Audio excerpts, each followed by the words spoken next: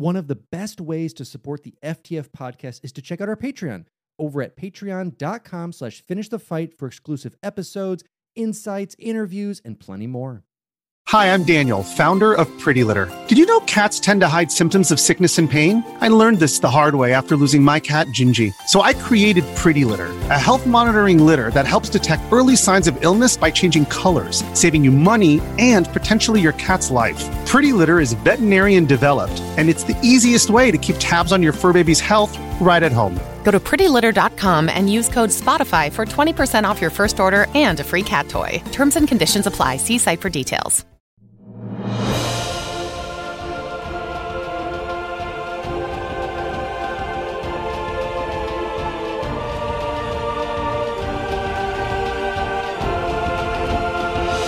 Welcome back to Finish the Fight, a gaming podcast. Where we produce and develop the highest quality gaming research in podcast form. I am your host, Alex Kendall. And I am your host, Derek Baker. And today we're going to be talking about another indie title, one that is very near and dear to my heart, one that was created during a game jam that, funny enough, was made on some Flash, made into a full game in and of itself, and has seen plenty of expansions. And we're going to be talking today about The Binding of Isaac. Yeah, I had to double check with Alex that we hadn't already done this episode because I feel like we've talked about it so much offline that it's like, man, the fact that we haven't done this episode yet, we just need to go ahead and do this episode, talk about it. I'm excited for this one today. Absolutely. It's one of my favorite games of all time. It's one of those ones I can always go back to, and it's one that they kept updating and bringing amazing content to. So let's just jump right into it. The Binding of Isaac is a roguelike video game designed by independent developers Edmund McMillen and Florian Himsel.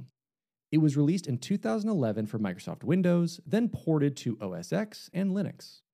The game's title and plot are inspired by the biblical story of the Binding of Isaac. In the game, Isaac's mother receives a message from God demanding the life of her son as proof of her faith, and Isaac, fearing for his life, flees into the monster-filled basement of their home, where he must fight to survive.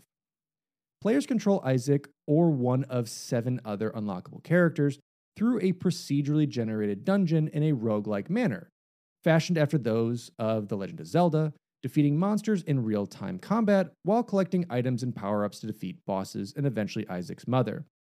The game was the result of a week-long game jam between McMillen and Himsel to develop a The Legend of Zelda-inspired roguelike that allowed McMillen to showcase his feelings about both positive and negative aspects of religion that he had come to discover from conflicts between his Catholic and born-again Christian family members while growing up.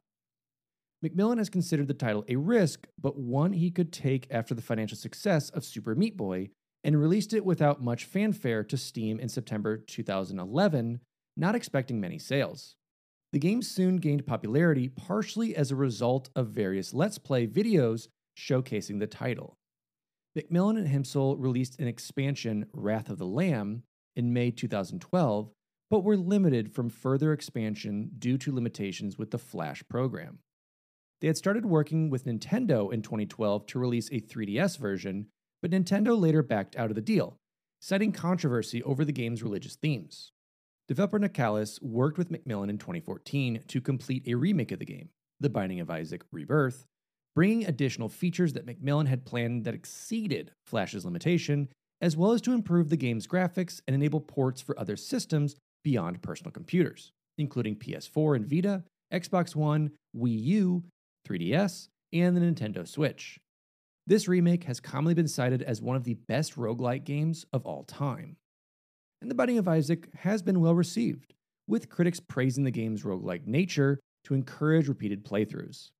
By July 2014, McMillen reported over 3 million copies had been sold, and the game had been said to contribute to renewed interest in the roguelike genre from both players and developers. So let's talk a little bit about the studio and the developers. So Edmund Charles McMillen is an American video game designer and artist. He is known for his Adobe Flash games with unconventional visual styles. His works include 2010's side-scroller Super Meat Boy, 2011's roguelike game The Binding of Isaac, and its 2014 remake, The Binding of Isaac Rebirth. McMillen was born on March 2, 1980, to a family of born-again Christians of Mexican descent. A lifelong resident of Watsonville in Santa Cruz, California, he attended Soquel High School. He is fond of drawing, his favorite subject being monsters. McMillan spent most of his childhood with his grandmother, whom he considers to be the greatest source of support in his creative endeavors. Later in his life, McMillan received a box from his grandmother that contained all of his drawings as a child. Many of these drawings can be seen by unlocking the box in one of his games, The Basement Collection. His childhood represents his own game creations, more specifically The Binding of Isaac Rebirth. In an interview with Indie Game, the movie, he explains that his family was consistently riddled with alcohol and drug addiction. He was confronted by this extreme faith, which caused him religious guilt and mental problems, causing him to grow a desire to fight back, resulting in his acting out against them. McMillan's initial graphic work was in independent comics. While he has largely abandoned this field in favor of video games, he has released a series of comics featuring Meat Boy, the title character in the video game Super Meat Boy, as a promotional tie-in for the game. His most well-known games are the Flash-based game Meat Boy and its sequel Super Meat Boy, which has been released for PC, Xbox 360, and PlayStation 4. McMillan is also known for the games Gish, Ether, The Binding of Isaac, and Coil. Gish won Game Tunnel's 2004 Adventure Game of the Year, as well as Indie Game of the Year. His game Coil was nominated for the Innovation Award at the 2009 Independent Games Festival. McMillan was the original character artist and animator on Braid before those assets were replaced by the work of David Hellman. When it comes to the development of The Binding of Isaac, it was developed following the release of Super Meat Boy, which McMillan considered a significant risk and a large time effort. When Super Meat Boy was released to both critical praise and strong sales, he felt that he no longer had to worry about the consequences of taking risks with his finances supported by its sales. He also considered he could take further risk with the concept. He had been planning to work with Tommy Refenes, the co-developer of Super Meat Boy, on their next game, Mewgenics, but as Refenes had taken some time off, McMillan looked to develop something he considered to be low stress, with minimal expectations, such as an Adobe Flash game. The Binding of Isaac's main concept was the result of a week-long game jam that McMillan had with Florian Himsel. At the time, his co-contributor on Super Meat Boy, Tommy Refenes, was on vacation. The concept McMillan had was twofold: to develop a roguelike title based on the first Legend of Zelda game's dungeon structure, and to develop a game that addressed McMillan's thoughts on religion. McMillan had been inspired by Shigeru Miyamoto, the designer of the original Zelda games, and McMillan saw the potential of the procedural generation aspect of roguelikes included in Spelunky and Desktop Dungeons, and considered that working on procedural generation would help towards the development of his planned game, Mewgenics. Random rooms were created for each floor of the dungeon by selecting 10 to 20 rooms from a pre-built library of 200 layouts, adding in the monsters, items, and other features, and then including fixed rooms that would be found on each floor, such as a boss room and treasure room. In expanding the gameplay, McMillan used the structure of Zelda's dungeons to design how the player would progress through the game. In a typical Zelda dungeon, according to McMillan, the player acquires a new item that helps them to progress further in the game. He took the same inspiration to assure that each level in Isaac included at least one item and one bonus item on defeating the boss that would boost the character's attributes. McMillan also wanted to encourage players to experiment to learn how things work within Isaac, mirroring how Miyamoto had done with the original Zelda game. He designed the level progression to become more difficult with the player's progression in the game, as well as additional content that became available after beating the game to make it feel like the game was long. McMillan designed 4 of the selectable characters based on the main classes of Dungeons & Dragons: Fighter, Thief, Cleric, and Wizard. On the story side, McMillan explained that the religious tone is based on his own experiences with his family, split between Catholics and born-again Christians. McMillan noted that while both sides were born out of faith from the same Bible, their attitudes were different. He found some of the Catholic rituals his family performed inspiring, while other beliefs they had were condemning of several pastimes McMillen had participated in, like Dungeons and Dragons. He took inspiration from that duality to create Isaac's narrative, showing how religion can both instill harmful feelings while also bringing about dark creativity. McMillen also considered the scare tactics used by the Christian right to condemn popular media of the 1980s, such as heavy metal and video games. McMillen noted how many of the propaganda films from this period featured satanic cults that would sacrifice children, and he noted how many biblical stories mirrored these concepts, subsequently building the story around that. He also stated that he tended to like really weird stuff relating to toilet humor and similar types of off-color humor that did not sit well with his family, and which he had explored in previous games before Super Meat Boy.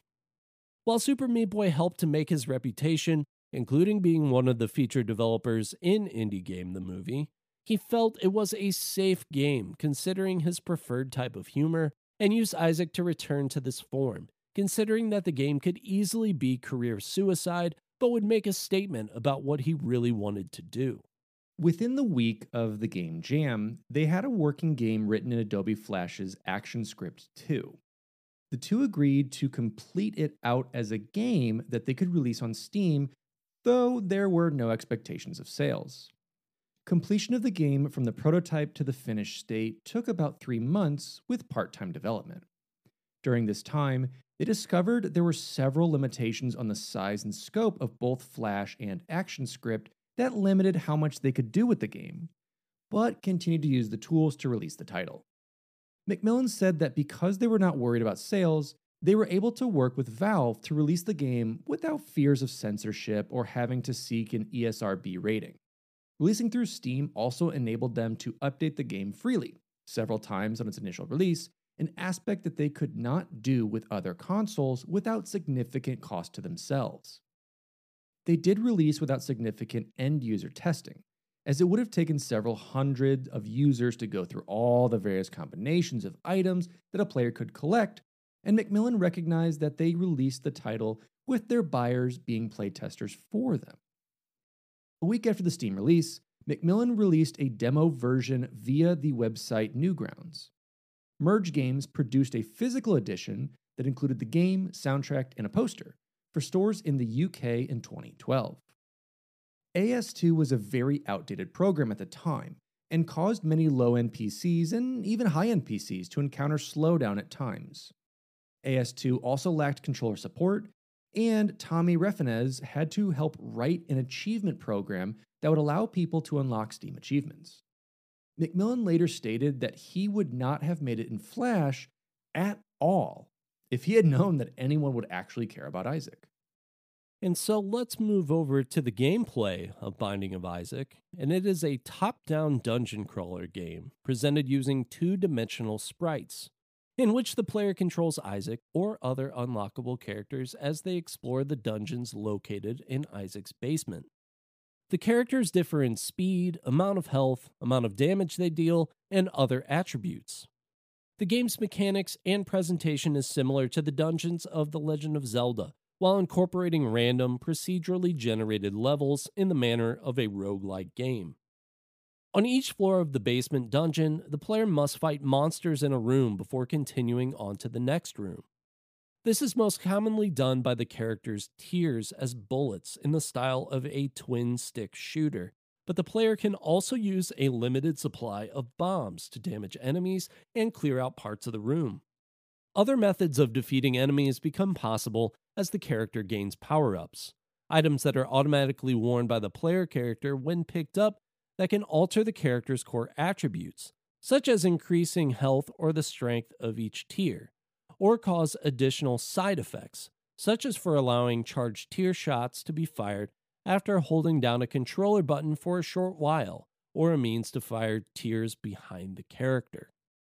Power-ups include passive items that improve the character's attributes automatically, active power-ups that can be used once before they are recharged by completing additional rooms in the dungeon, and single-use power-ups such as pills or tarot cards that confer a one-time benefit when used, such as regaining full health or increasing or decreasing all attributes of the character. The effective power-ups stack so that the player may come into highly beneficial power-up combinations. Once a room is cleared of monsters, it will remain clear, allowing the player to retrace their way through the level, though once they move on to the next level, they cannot return. Along the way, the player can collect money to buy power-ups from shopkeepers, keys to unlock special treasure rooms, and new weapons and power-ups to strengthen their chances against the enemies. The player's health is tracked by a number of hearts. If the character loses all his hearts, the game ends in permadeath, and the player must start over from a freshly generated dungeon. Each floor of the dungeon includes a boss which the player must defeat before continuing to the next level. On the 6th of 8 floors, the player fights Isaac's mother. After defeating her, Isaac crawls into her womb. Later levels are significantly harder, culminating in a fight against the heart of Isaac's mother on the 8th floor. An optional 9th floor, Sheol, contains the boss Satan. Winning the game with certain characters or by certain conditions unlocks new power-ups that might appear in the dungeon or the ability to use one of the other characters. The game tracks the various power-ups that the player has found over time, which can be reviewed from the game's menus. When it comes to the story, The Binding of Isaac's plot is very loosely inspired by the biblical story of the same name. Isaac, a child, and his mother live in a small house on a hill, both happily keeping to themselves, with Isaac drawing pictures and playing with his toys, and his mother watching Christian broadcasts on television. Isaac's mother then hears a voice from above, a voice that she believes is that of God himself, stating that her son is corrupted with sin and needs to be saved. It asks her to remove all that is evil from Isaac in an attempt to save him. His mother agrees, taking away his toys, drawings, and even his clothes. The voice once again speaks to Isaac's mother, stating that Isaac must be cut off from all that is evil in the world. Once again, his mother agrees and locks Isaac inside his room. Once more, the voice speaks to her. It states that she has done well, but it still questions her devotion and tells her to sacrifice her son. She agrees, grabbing a butcher's knife from the kitchen and walks to Isaac's room. Isaac, watching through a crack in the door, starts to panic. He finds a trapdoor hidden under his rug and jumps in, just as his mother bursts through his bedroom door. Isaac then puts the paper he was drawing onto his wall, which becomes the title screen. And the story throughout more of the expansions continues and adds on to this towards the final expansion that we see that brings the story full circle and adds a lot more aspects into it, but that is our general start of the game. Danny Baranowski, the game's composer and who previously worked with McMillen on Super Meat Boy, was involved early on with the project shortly after the completion of the first prototype. McMillen and Baranowski worked back and forth, with McMillen providing artwork from the game and allowing Baranowski to develop the musical themes based on that. This would often lead to McMillen creating more art to support the music as it progressed. Baranowski had been drawn to The Binding of Isaac as though the game puts forth a dark tone. He stated it had rather silly undertones underneath, and such that one could not take it too seriously. Some of the songs were inspired by classical choral music, but modified to fit the theme of the game. Other works were inspired by boss fight songs composed by Nobuo Uematsu for the Final Fantasy series. Baranowski also had additional time after finishing the main songs for the game to craft short additional tracks that were used for special rooms like shops and secret areas. So Alex touched on the additional releases for The Binding of Isaac. Let's talk about Wrath of the Lamb. An expansion to the game entitled Wrath of the Lamb was released through Steam on May 28, 2012. McMillen was inspired to create the expansion not only due to the success of the base game, but because his wife Danielle had fully completed the base game, the first game he had written in which she had shown significant interest. The expansion adds 70% more content to the original and contains more than 10 bosses, over 100 items, over 40 unlocks, 2 additional endings, and 2 additional optional levels. This expansion added new alternate floors, which can replace the normal floors, creating an alternate route through the game. These floors contain harder enemies and a different set of bosses. Other features include a new item type, trinkets, which have a variety of passive or triggered effects when carried, as well as new room types. McMillen had plans to release a second expansion beyond Wrath of the Lamb, but was constrained by the limits of Flash at this point. And that's where we see The Binding of Isaac Rebirth come in. So sometime in 2012, after Isaac's release, McMillen was approached by Tyrone Rodriguez of Nicalis, who asked if McMillen was interested in bringing the game to consoles. McMillen was interested, but insisted that they would have to reprogram the game to get around the limitations of Flash and to include Wrath of the Lamb and the second planned expansion, remaking the game's graphics in 16-bit instead of vector-based Flash graphics. Further, McMillen had wanted nothing to do with the business aspects of the game, having recounted the difficulties he had in handling this for Super Meat Boy. Nicalis agreed to these and began work in 2012 on what would become The Binding of Isaac Rebirth, an improved version of the title. It was released on November 4th, 2014 for Windows, OS X, Linux, PlayStation 4, PlayStation Vita, with a few versions for Wii U, Nintendo 3DS, and Xbox One released on July 23rd, 2015. The game introduced numerous new playable characters, items, enemies, bosses, challenges, and room layout seeds for floors. A content pack entitled Afterbirth was released for Rebirth starting October 2015, adding new alternate chapters, characters, and items, as well as wave-based greed mode.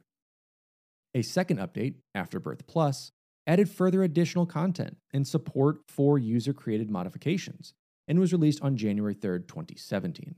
And a third and final update, Repentance, added a lot of new content and bug fixes, including most of the content from Antibirth, one of the biggest fan-made expansions, such as a new alternate path throughout the entire game, as well as numerous character variations and new final bosses. That expansion was released on March 31st, 2021. And finally, we also had a canceled 3DS port, as we talked about Nintendo pulling that plug. And in January 2012, as the game had surpassed 450,000 units sold, McMillen stated that he was approached by a publisher that had interest in bringing the title to the Nintendo 3DS as a downloadable title through the eShop, though McMillen had reservations given Nintendo's reputation for less risque content. In late February, McMillen stated that Nintendo had rejected the game because of questionable religious content. He believed this stemmed from Germany's classification board rating the existing Windows version of the game as age 16+ due to potentially blasphemous content, the first such time a game was rated in that manner in the country. McMillen noted that Nintendo executives he spoke to before this decision had noted some blasphemous content would have been acceptable, and were more concerned with overtly religious content. He also noted that he was approached about his willingness to make some changes to the game to make it more suitable for the 3DS, but never was given a list of specific changes. McMillen speculated that Nintendo was worried about its reputation. Because of the game's resemblance to The Legend of Zelda, an unknowing child could potentially have downloaded the title and have been shocked by the content, which would have reflected poorly on Nintendo. Several game websites were outraged at Nintendo's decision. Though disappointed with Nintendo's decision, McMillen did not think the loss of the 3DS port was a major issue, and saw a brief sales burst on Steam as the news was covered on gaming websites. McMillen further praised the flexibility of the Steam platform, which does not require games to obtain ESRB ratings to be published on the service, and the freedom it gave to the publishers regardless of the game content. Nintendo would later allow the Rebirth remake to be released on both the new Nintendo 3DS and the Wii U in 2015. This came in part because Nintendo's Steve Singer, Vice President of Licensing, Mark Griffin, a Senior Manager in Licensing, and Dan Alderman, the Head of Indie Development, championed support for The Binding of Isaac. McMillen also collaborated with James Id to develop The Legend of Bumbo, which was released on November 12, 2019 for Windows and later for iOS and Switch. Bumbo is described as a prequel to Isaac, and Isaac and Gish appear as characters in the game. Isaac also appears as a playable character in the fighting game Blade Strangers and the puzzle game Crystal Crisis. On June 27, 2018, Edmund McMillen announced and later released a card game adaptation in cooperation with Studio 71 titled The Binding of Isaac, Four Souls, which is a fantastic card game that also just received an expansion through Kickstarter that I received. And let me tell you, I have played the game a total of 1 time. I really enjoy it. It is hard to get people into it. Yeah, there's so many card games out there. It's like, if it's not a game that you could get people into really, really fast, sometimes I think it can be difficult. It can definitely be tough because it's really well done. The art's amazing, the boss fights, and like the way that they've structured it to kind of be like a roguelike is really cool and goes towards that. So listeners, if you want to fly over to my house and play around with me, don't do that. We'll meet somewhere else safe and not at my house, but we'll play and it'll be fun. If you're an athlete, you know the greatest motivator of all is the fear of letting your teammates down. After all, a team is only as good as its weakest link. So you owe it to those wearing the same jersey as you to be your best every time you step on the field. That's why there's no vape in team. When you vape, you can expose your lungs to toxic chemicals that can damage your lungs. If you're a step behind, the team's a step behind. Brought to you by The Real Cost and the FDA. This episode is brought to you by Reese's Peanut Butter Cups. In breaking news, leading scientists worldwide are conducting experiments to determine if Reese's Peanut Butter Cups are the perfect combination of peanut butter and chocolate. However, it appears the study was inconclusive, as the scientists couldn't help but eat all the Reese's. Because when you want something sweet, you can't do better than Reese's. Find Reese's now at a store near you. And so as we start to wrap this up, we do know that The Binding of Isaac received generally favorable reviews from game critics. On Metacritic, the game has an average of 84 out of 100. The Binding of Isaac has been received by reviewers as a game with high replayability, with the extensive range and combinations of power-ups that the player can encounter during a run-through, while providing an accessible Zelda-inspired framework that most video game players would recognize and easily come to understand. John Teddy from Eurogamer praised the game for its replayability through the randomization aspects, calling it the most accessible exploration of the roguelike idea that he had seen. Edge similarly commented on the lure to replay the game due to its short playthrough time, calling it an imaginative and quick-witted arcade experience that manages to be both depraved and strangely sweet by turn. GameSpot's Maxwell McGee stated that the game smartly has removed extraneous features, such that what remains is a tightly focused game that continues to feel fresh even after multiple completions. Though the game is considered to be accessible to new players, reviewers found the game to be a difficult challenge, often set by the randomness of what power-ups the player happened to acquire during a single run. Writers for the AV Club rated the game an A on a grading scale and favorably compared the title to Macmillan's Super Meat Boy, requiring the player to have masochistic patience in the face of terrible odds. Writers for the AV Club rated the game an A on a grading scale and favorably compared the title to Macmillan's Super Meat Boy, requiring the player to have masochistic patience in the face of terrible odds. This difficulty was considered mitigated by the large number of possible power-ups that the game offers. Most would not be seen by players until they have replayed the game many times. McGee noted that while players can review what items have been discovered prior to a run-through, this feature does not explain what each item does, leaving the effect to be determined by the player while in-game. Game Informer's Adam Beestner noted that while The Binding of Isaac had a number of software bugs on release that may briefly detract from the experience, Macmillan's vision shines through in the game's playability, art style, and story. Nellie Johnson for IGN found that some players may be put off by the game's crudeness, but otherwise, quote, "It's totally random, highly creative, and brutally unforgiving." Similarly, Nathan Mueller for GameSpy noted the game had some shock value that one must work past, but otherwise was imaginative and utterly absorbing. Alternatively, Jordan DeVore for Destructoid considered the visual style of the game one of its biggest selling points, following Macmillan's past style of dark comedy from Super Meat Boy. Baranowski's soundtrack was found by reviewers to well suit the themes of the game, and used appropriately to avoid extensive repetition during a playthrough. Kirk Hamilton of Kotaku called the soundtrack a combination of several genres and the musical styles of Danny Elfman, Muse, and Final Fantasy that created something dark and unique.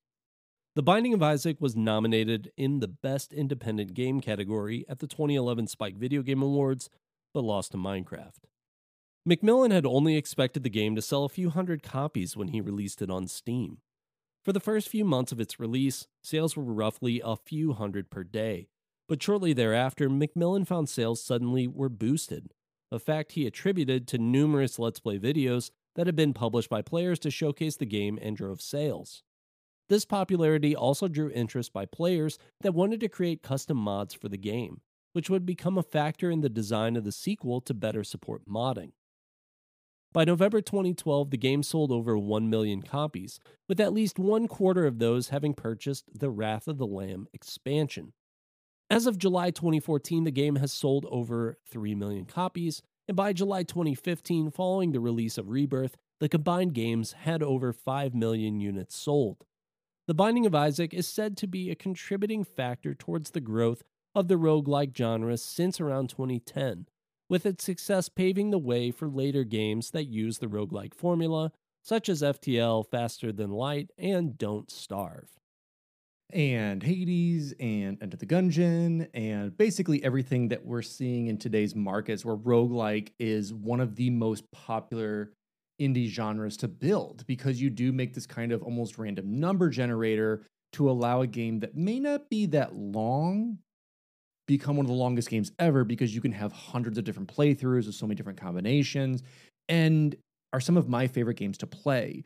It's so much fun to be able to jump into a game for a little bit, play a round or two, see how it's different, do unlocks. Like, there's just so much you can do that keeps a game fresh that a lot of like single player experiences try and do, but may not succeed in that same way. And I think as a player, you feel like you almost have more control over a game when it is randomized, because you get to kind of work within that randomness. It is your decisions and what you do that can really change that up. And there are, the masochistic ways of getting like the worst items in the game on a run. It just kind of defeats it.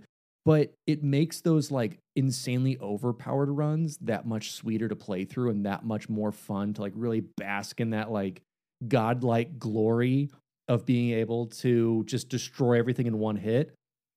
It really, really changes the game for that. And you do see even a lot of people's careers that launched on the Binding of Isaac. One I can think of is Northern Lion, who's a streamer on Twitch who started out doing Binding of Isaac playthroughs that was on YouTube, eventually on Twitch, and now does a lot of other stuff. But like a career built on a game in and of itself is fantastic and has launched just so many games that we see today.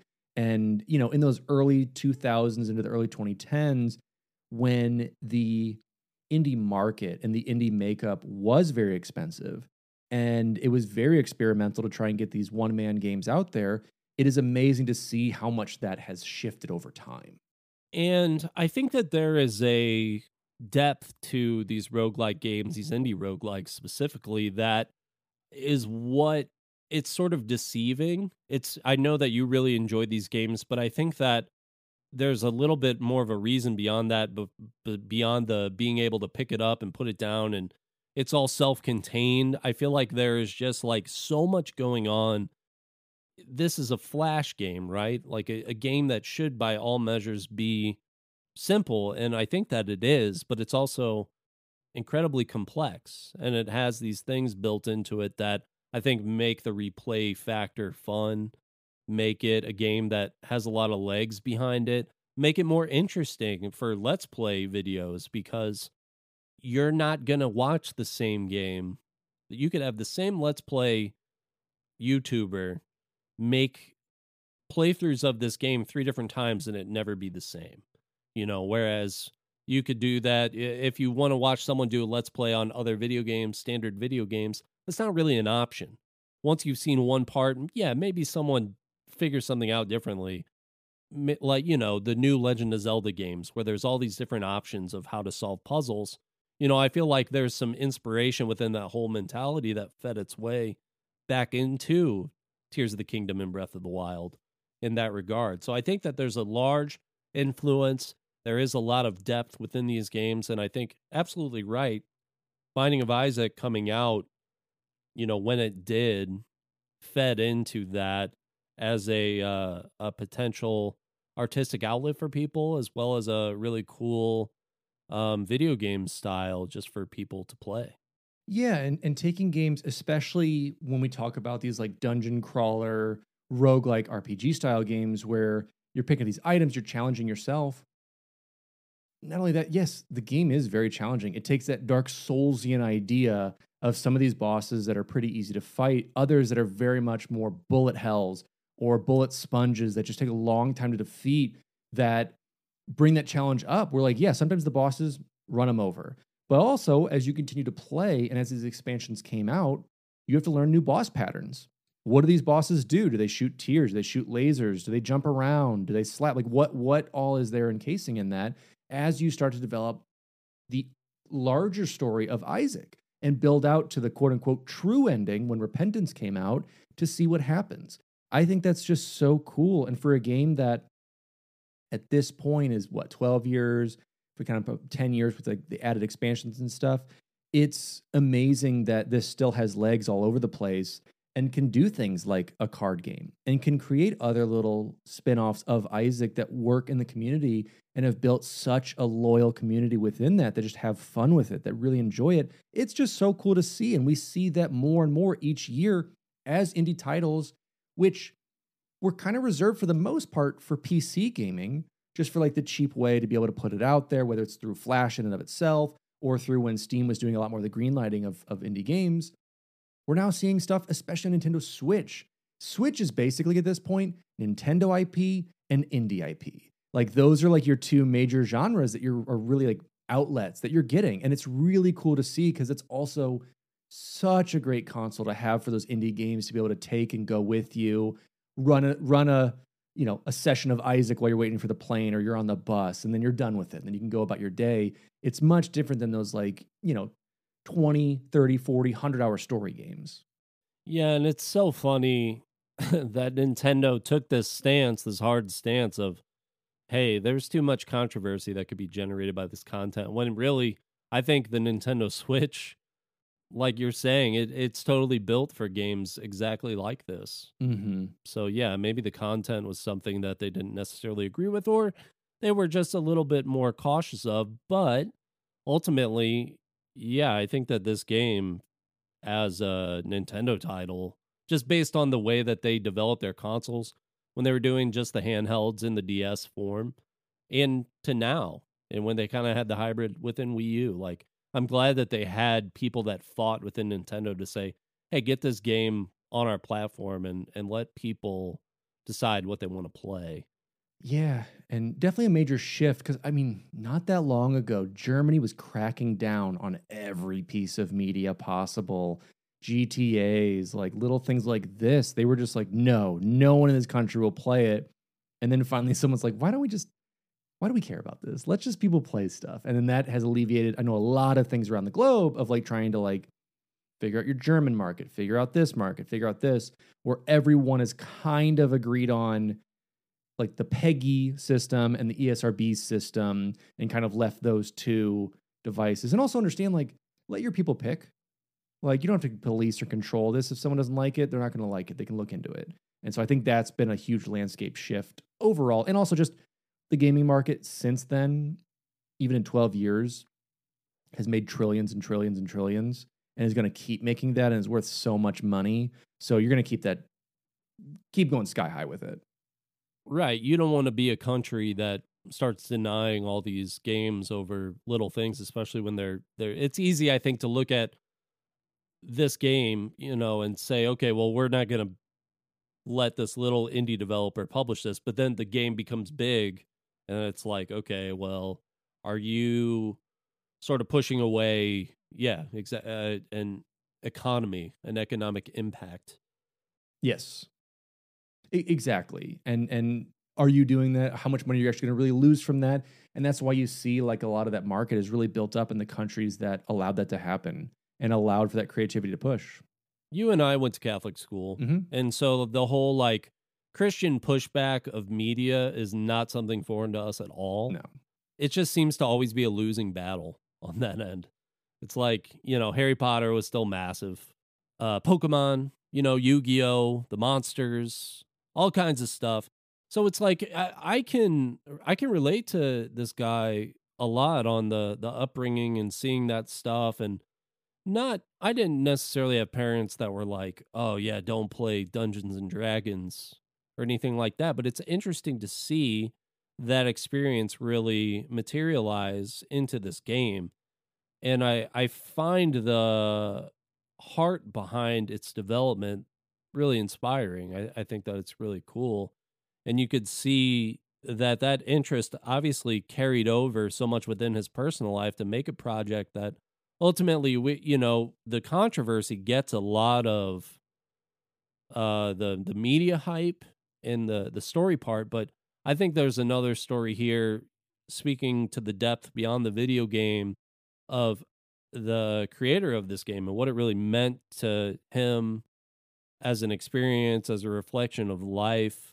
To a lot of people, it's a silly, fun video game with like maybe some more shocking elements that you have to sort of get past. But, for another human that made this, it's sort of like a catharsis that's like, hey, this was my experience growing up, listening to the story of Abraham and Isaac and, this devotion to God and saying like, I have to sacrifice this thing that I love because God told me to. Like, that was obviously something that really impacted him greatly growing up, and to have this be a result of that. I don't think that you get that sort of emotion in video game projects too often. I think a lot of times it is an artistic, emotional outlet in that regard, but to have it be that personal, I think was really cool. And to see his wife take interest in it as well, and ultimately be responsible for the additional content, is really cool too. That there was just all this stuff feeding from his personal life that ultimately was responsible for this game and success, how it fed into other roguelike games in the genre. I mean, just a really awesome story, I think. Yeah, I think it's a fantastic one out there. We let him know, Derek, what we think. But what would you rate this game? This game's like a 9 out of 10 for me. I think it's really fantastic. It is simple. It is one of those games, though, that I think it has that additional depth. It has those layers. It has the pickup playability, but it also has things that, you could think about as well throughout. It has different challenges over and over again. It can be difficult. It can be a lot of fun. It's got like that mobile game style feel with I want to pick this up and put it down. I just need something to pass the time. That's some of my favorite video games are just that.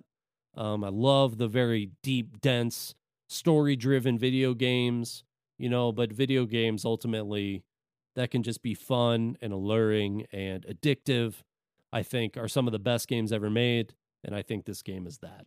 Absolutely. Definitely have to agree with that. And if I had to get a rating, I would give it probably a bumbo amount of points divided by Rest in Peace Guppy, which was his cat, he did a beautiful tribute in the game to his cat. Multiply that by always take the angel deal, don't take the devil deal. Divide that by how much I hate the little goopy guys that are in the ground that are kind of like little pus ball guys that just spit at you, and they're really annoying to kill. It's just frustrating. Out of probably 10. Yeah. Out of 10. I think that's good. Out of 10. That's good. It's a good normal scale. I don't know the mathematical equivalent of all the other things you said, but I'm sure it's pretty high up there, close to 10. I didn't say this, I do want to say it before we go. The Legend of Zelda, like the OG one, obviously influences every game ever made, as we have said. That's the new revolving door of this podcast. But the dungeon style in particular is just like so emblematic of the Legend of Zelda. It's funny that they were scared of this game's narrative. It's like Legend of Zelda is literally monsters and like yes, gods and things like that too that are very sacrilegious. So it is, but we're past that point. We're looking beautiful. We understand what satire and what other things can be taken of to talk about in certain ways. And you're right. The dungeon structure is so beautiful and fun. It's so well done with it. And it is that like going room to room, load the room in. And so many games have taken advantage of that because it is fun. It's kind of condensing what could be a huge level into these little squares that you'll navigate through that are just done so expertly. And yeah, I mean, and many games have taken from obviously Legend of Zelda, have taken from The Binding of Isaac in terms of difficulty, in terms of how a game progresses over time and time and time and time again. And it is just so cool to see. Absolutely. And I think that internal like dungeon style of, hey, this is a new item, a new power up, and that's how you're going to beat this dungeon. It's a really great, simple strategy that I think works really well. And that OG Legend of Zelda, you can skip over some stuff, I think, if you really, really want to. Mm-hmm. But it's cool to think like, okay, well, I got into this dungeon. I have this tool now that I can use to beat this dungeon and then move on to something else. I think that's a really smart way to do it. Do it in any order. But yeah, this has been fun. Research for this episode was done by Alex Kendall and Derek Baker. The intro and outro music for this episode was given to us by our friend Evan Barr, and our lovely artwork was provided by Aaron Shattuck.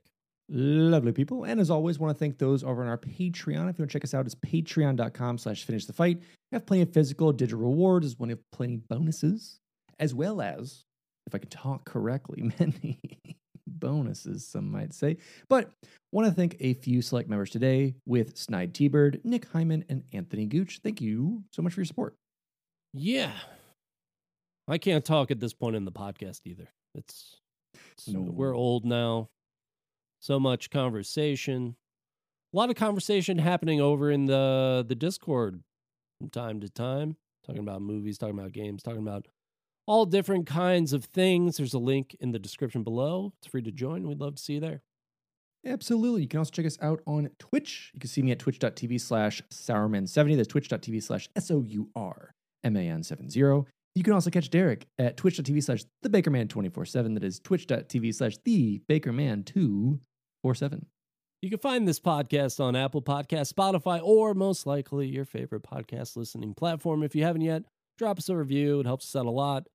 We'd love to hear from you. We also have Q&As regularly on the Spotify platform. So if you haven't migrated over to listening to us on Spotify, there's just a little bit of an extra thing there. If you want to do that. Absolutely. And with that, this has been our coverage of The Binding of Isaac. Are there any additional indie games you think really struck the pulse for where we are in our current years? Are there any of the indie titles that you think set the standard? Let us know, and we'll cover it in our next episode. With that, as always, I am your host, Alex Kendall. And I am your host, the Bakerman 24/7. That is the Bakerman 247. And this has been Finish the Fight, a gaming podcast.